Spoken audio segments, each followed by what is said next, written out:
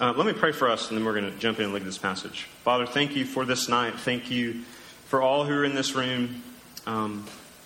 We've had different kinds of weeks. We've had different kinds of lives. And so we bring who we are into this room, and we want to hear from you.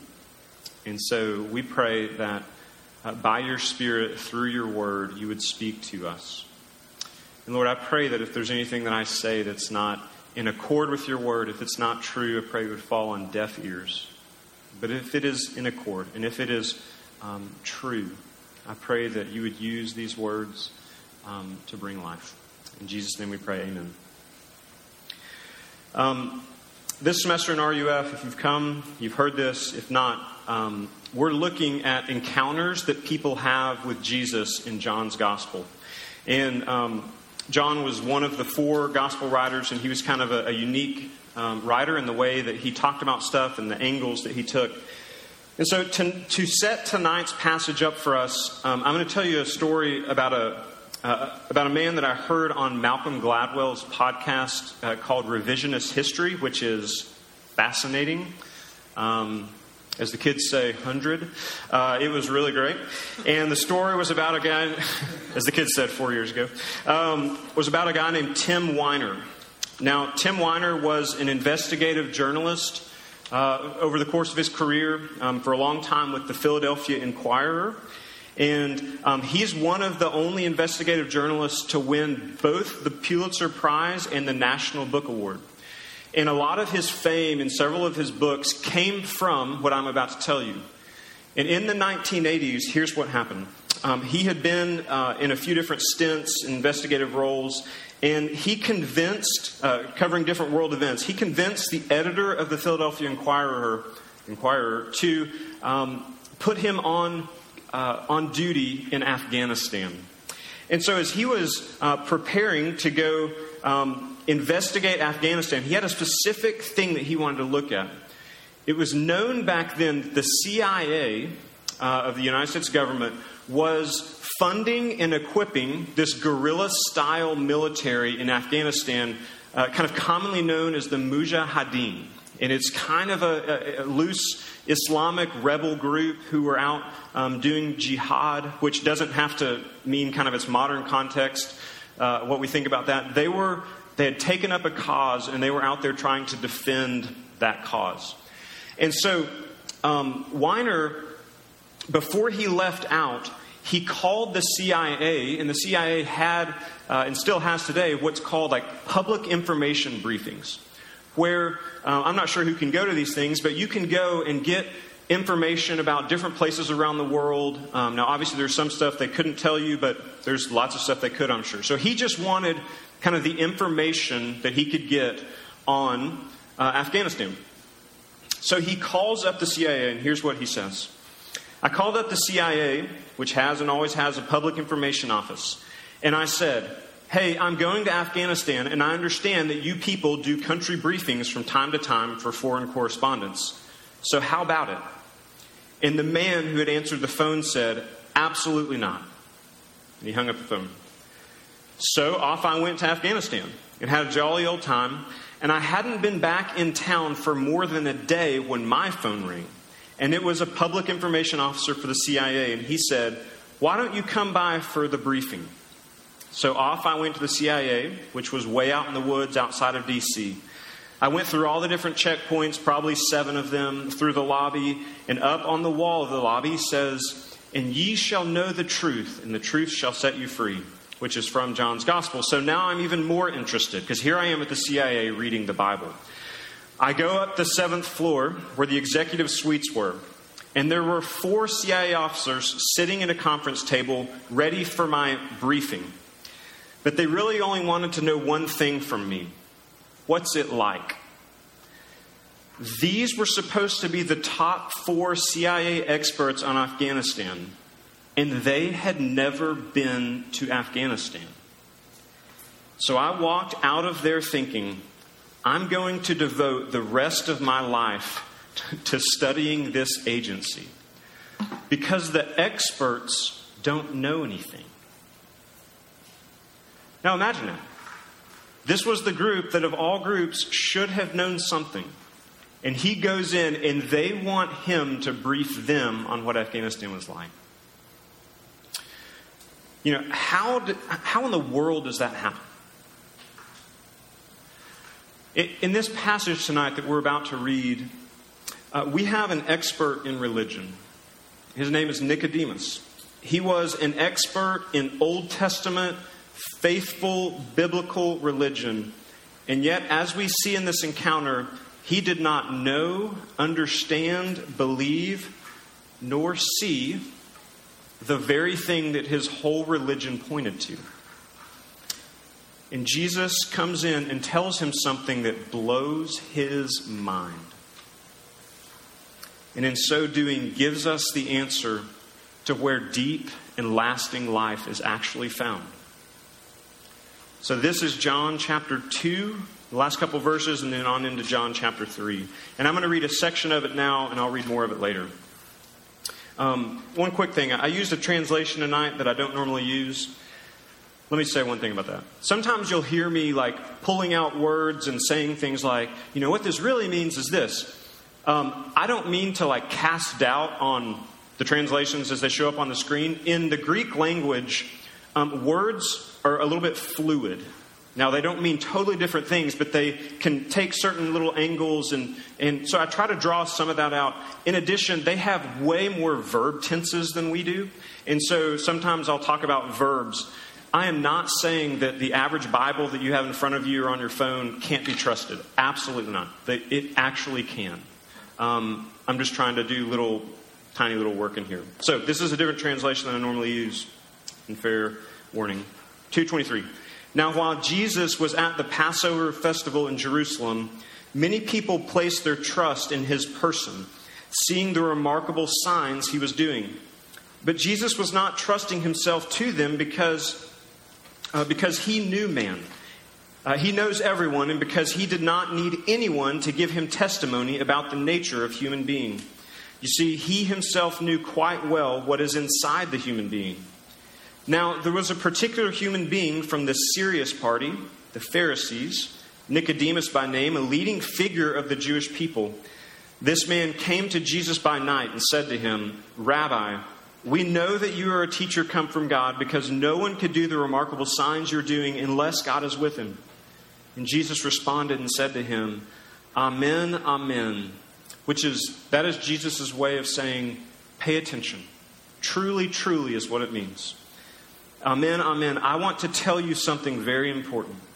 Unless an individual is born all over again from above, that person cannot even see the kingdom of God.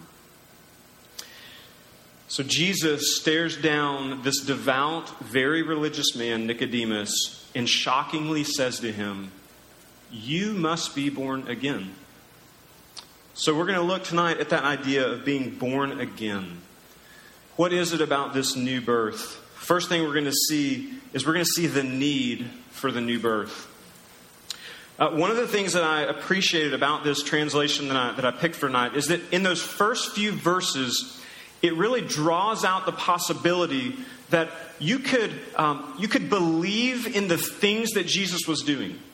You could believe, in the way the translation says it, is in the person of Jesus.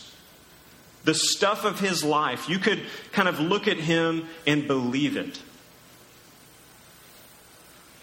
But that actually doesn't necessarily mean that you have saving faith.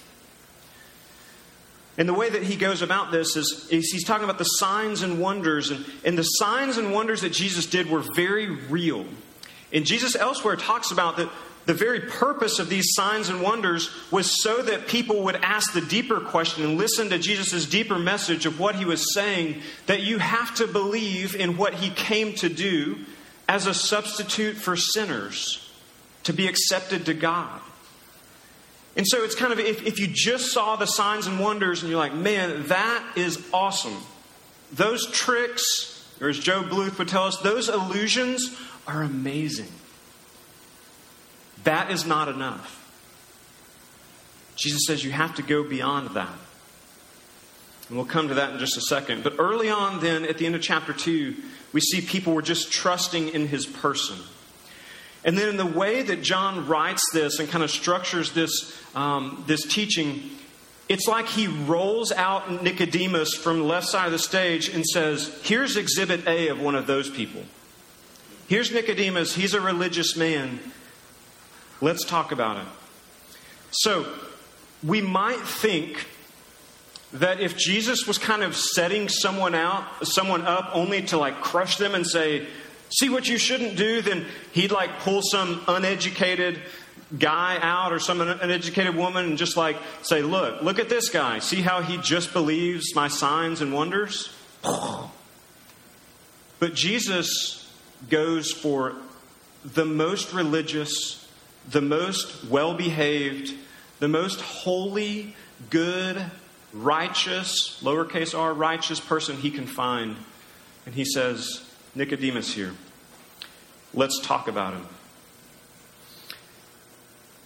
He tells a story about someone saying, you know, Jesus, we know you're a teacher come from God. We've seen the amazing signs you've done. We saw the 150 gallons of wine you made. Man, that's amazing. And he's acknowledging that Jesus did great stuff.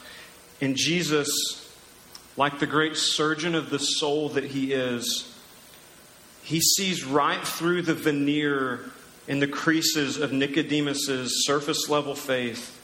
And he takes his scalpel in hand and says, you have no idea how this works, Nicodemus. Unless you are born again from above, you do not know God. You can't even see the kingdom of God. You religious, pious one, Nicodemus, you who have huge chunks of the Bible memorized, you who lead others in religious practice and worship, you who are devout, you who use your vacation days and make pilgrimages to Jerusalem, you must be born again from above. And unless you are, you will perish. Now, let's just kind of pause for a moment and just think about how utterly offensive this would have been to Nicodemus. Like, the most offensive thing you could say. It would be like someone coming up to you and saying, you're boring. Nobody wants to be boring. Or if they come up to you and said, you're a slut. Or if they came up to you and said, you are stupid, you have no friends. Whatever the most offensive thing to you would be, Jesus just went up to Nicodemus and said that.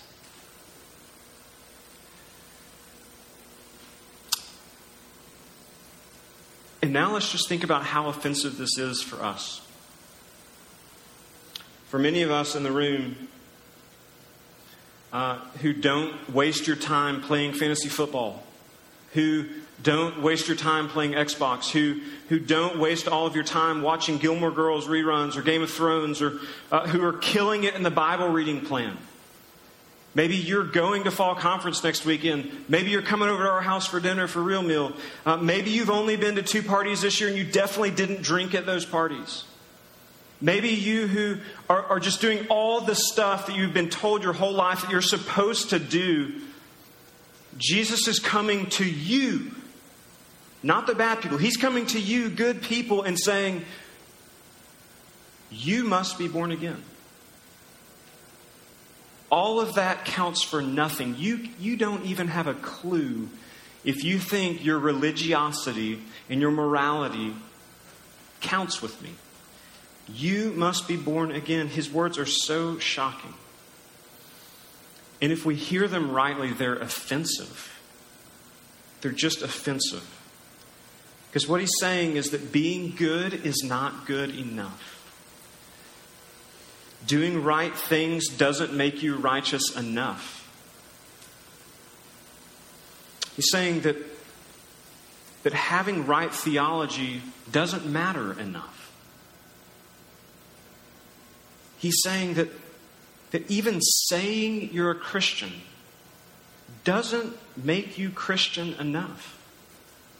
just saying the words and attaching that title to part of your identity, if it's not substantiated by faith, which we'll talk about in a minute, it's just not enough. So the question that this really points us and drives us to, and the question it drove Nicodemus to is, so how do I become born again from above? And I'm really glad you asked me that. So it's the second point. Nicodemus says to him, how in the world can a human being be born at all when he's already old? One cannot go back into his mother's womb a second time and be born there again. Can one? Please. Jesus responded, Amen, amen. I want to tell you something very important. Unless an individual receives a birth out of water and spirit, that person cannot ever get into the kingdom of God. The person who has been born out of flesh is a flesh person, and the person who has been born out of the Spirit is a spirit person. Please do not be shocked that I said to you, it is absolutely necessary that you folks be born all over again from above. The wind, the Spirit, for example, blows wherever it wants, and you hear its voice, but you do not have any idea where it's coming from or where it's going. This is exactly the case with every single person who has been born out of the Spirit. And Nicodemus responds and says to him, please, how in the world can these things happen? Think about a time when you were in a class, or maybe at some sort of orientation event or new student deal. For some of you, that was just a couple weeks ago, where it became apparent that you were supposed to maybe have read something ahead of time, or you were supposed to know some of the vocabulary that was being used, but you really didn't.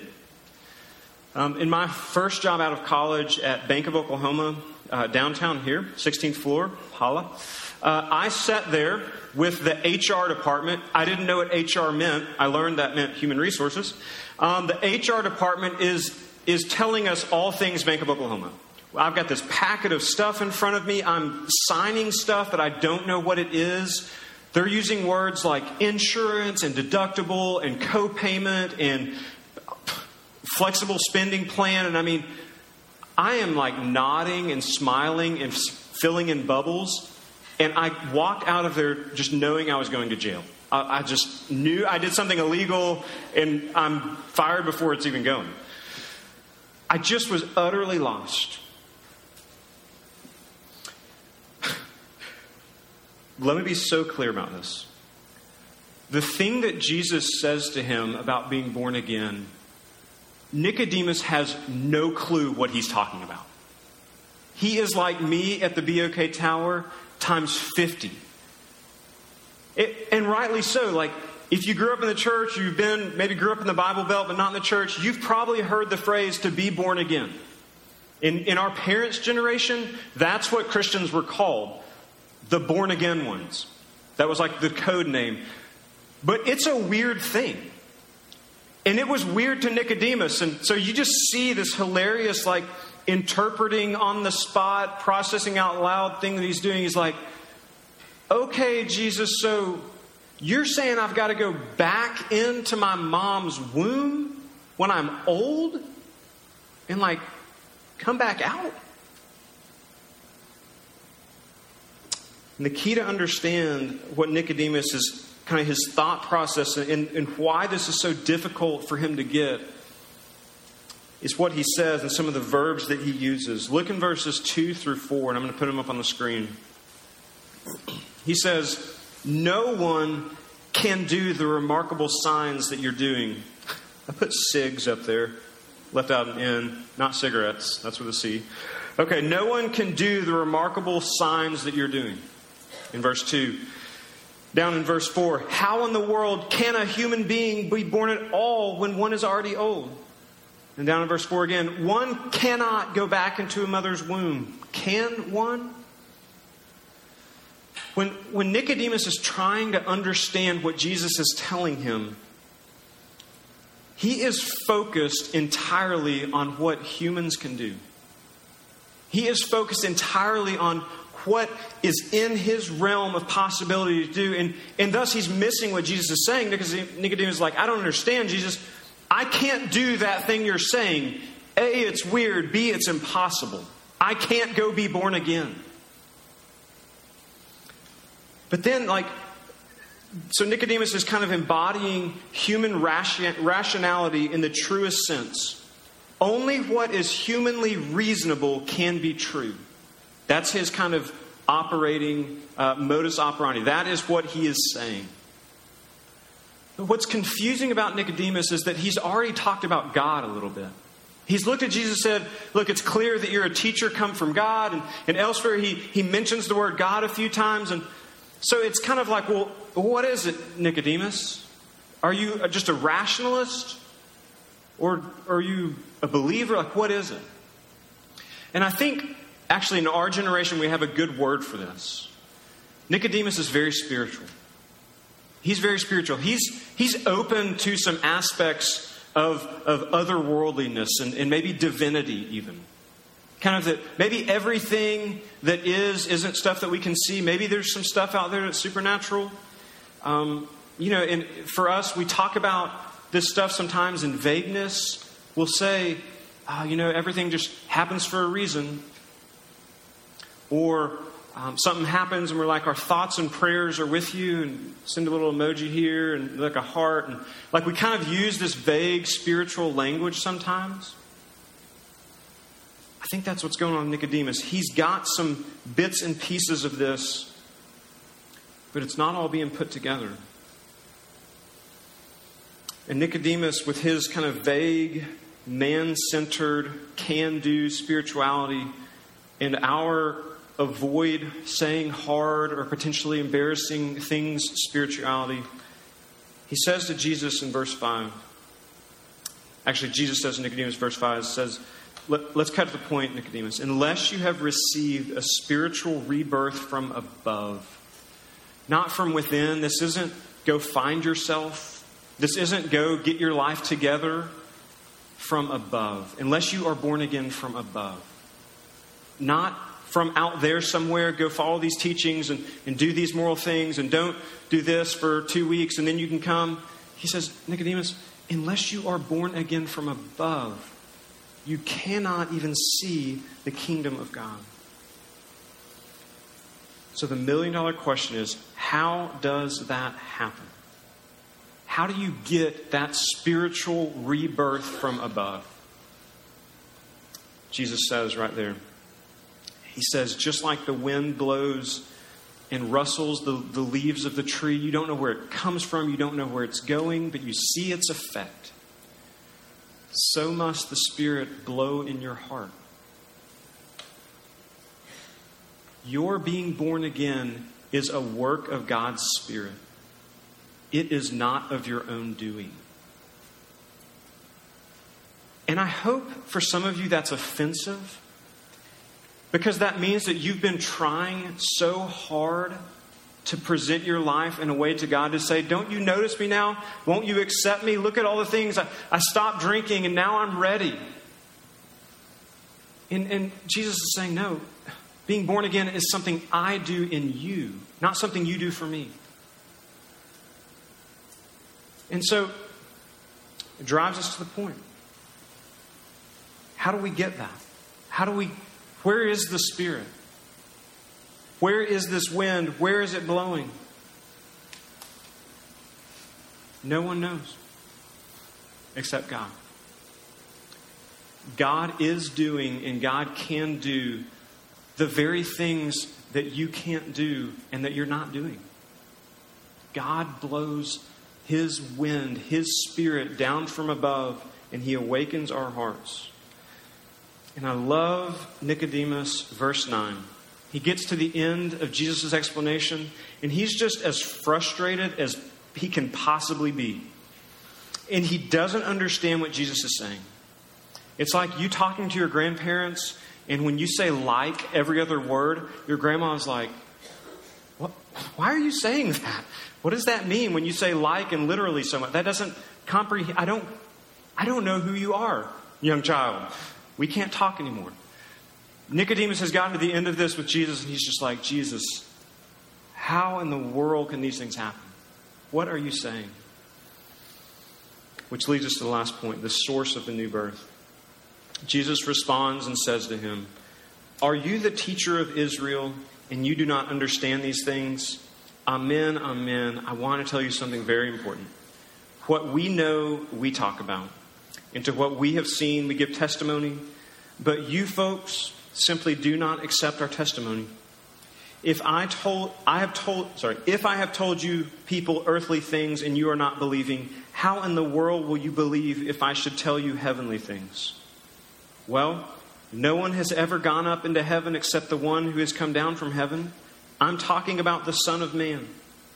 You see, just as Moses lifted up the serpent in the wilderness, so the Son of Man has got to be lifted up, so that every single individual who is trusting may, by means of him, have deep, lasting life.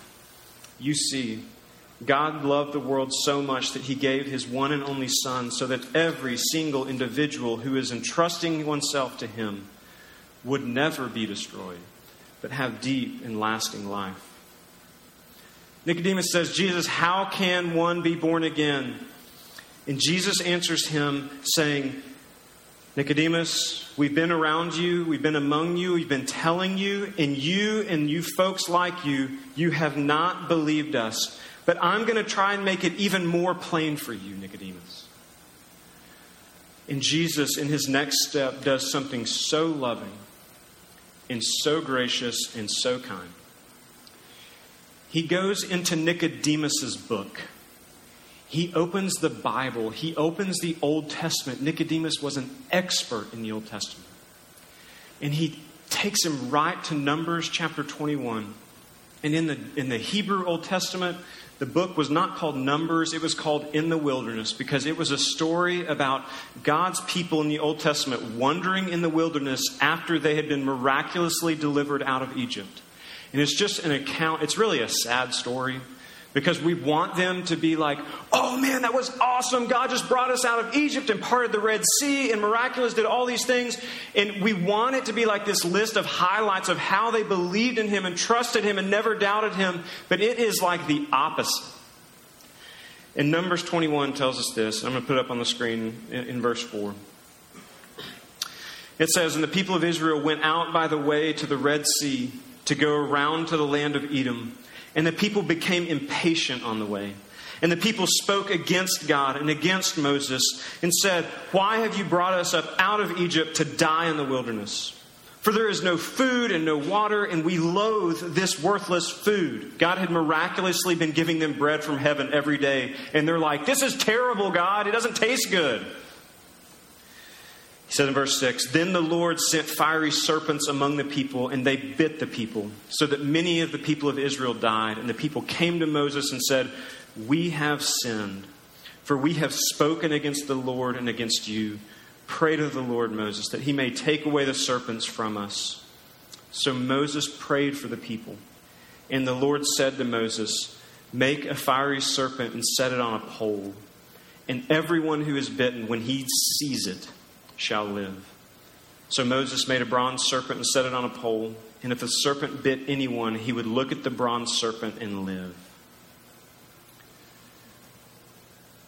What did they not do to be healed? They did not touch the serpent. They didn't go offer homage and allegiance to the serpent.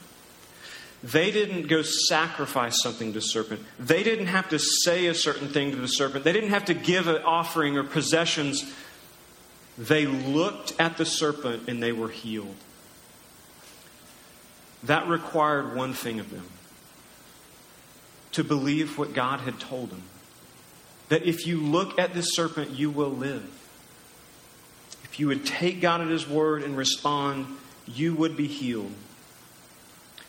Jesus says to Nicodemus, "You see, Nicodemus, just as Moses lifted up the serpent in the wilderness, so the Son of Man has got to be lifted up." This is one of Jesus' favorite ways of referring to himself.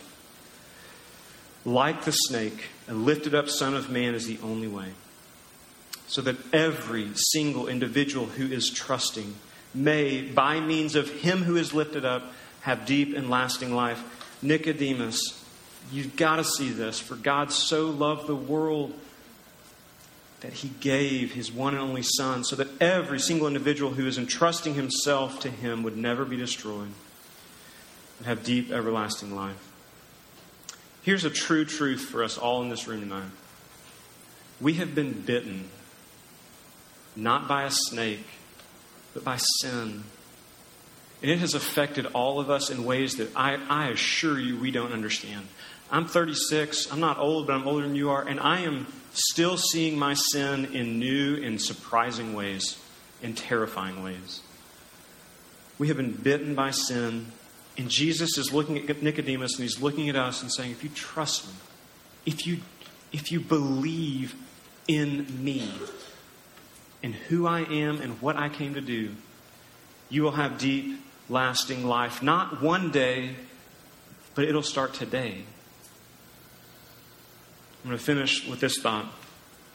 Because you see, Nicodemus walks away silent, confused maybe, we don't know, maybe angry, maybe offended. But this actually is not the last time Nicodemus shows up in the Gospel of John. 2 other times. The next one is in John 7. He's at the Israeli Supreme Court called the Sanhedrin. And it's in session, and all the other judges are there talking about Jesus and how he's deceiving people and that he should be arrested. And Nicodemus sticks his neck out for Jesus and defends him and says, maybe we should give him a fair trial like our law says we should do. And all the other judges, they snap back at him and they build up their anger at him and they tell him to shut up.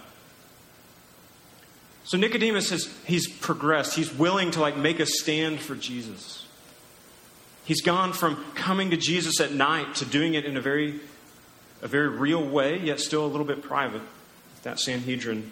And then he shows up in John 19, almost at the end of the book. Nicodemus shows up. Jesus had died.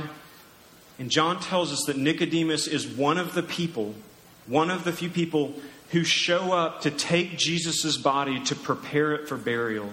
And what does Nicodemus do? But show up with 75 pounds of expensive spices. It says myrrhs and aloes to embalm Jesus' body before they put him in the tomb. Now, that may sound like whatever to us. Scholars would say that the only people who got that treatment were royalty. See, what's happened is Nicodemus comes to the end of Jesus' life. We don't know how much longer he lived. But something had moved him down to the core. Because you don't give of your expensive things. You don't give of the things most precious to you unless you've known a love worth giving them for. And the same is true of you. Until you see the extravagant and costly and beautiful love of Jesus for you, you'll never give your life for him. Why should you? But you see, Nicodemus found that Jesus was the King. He was his Savior. Some of you have, some of you haven't. Hear Jesus come to you tonight and say, I love you. I am your Savior. And I will give you the new birth from above. Just look at me. Don't do anything. Just look at me and trust my love for you. I've died for your sin. I have made you right with God. Look at me and believe. This is the gospel. It's for you. Let's pray.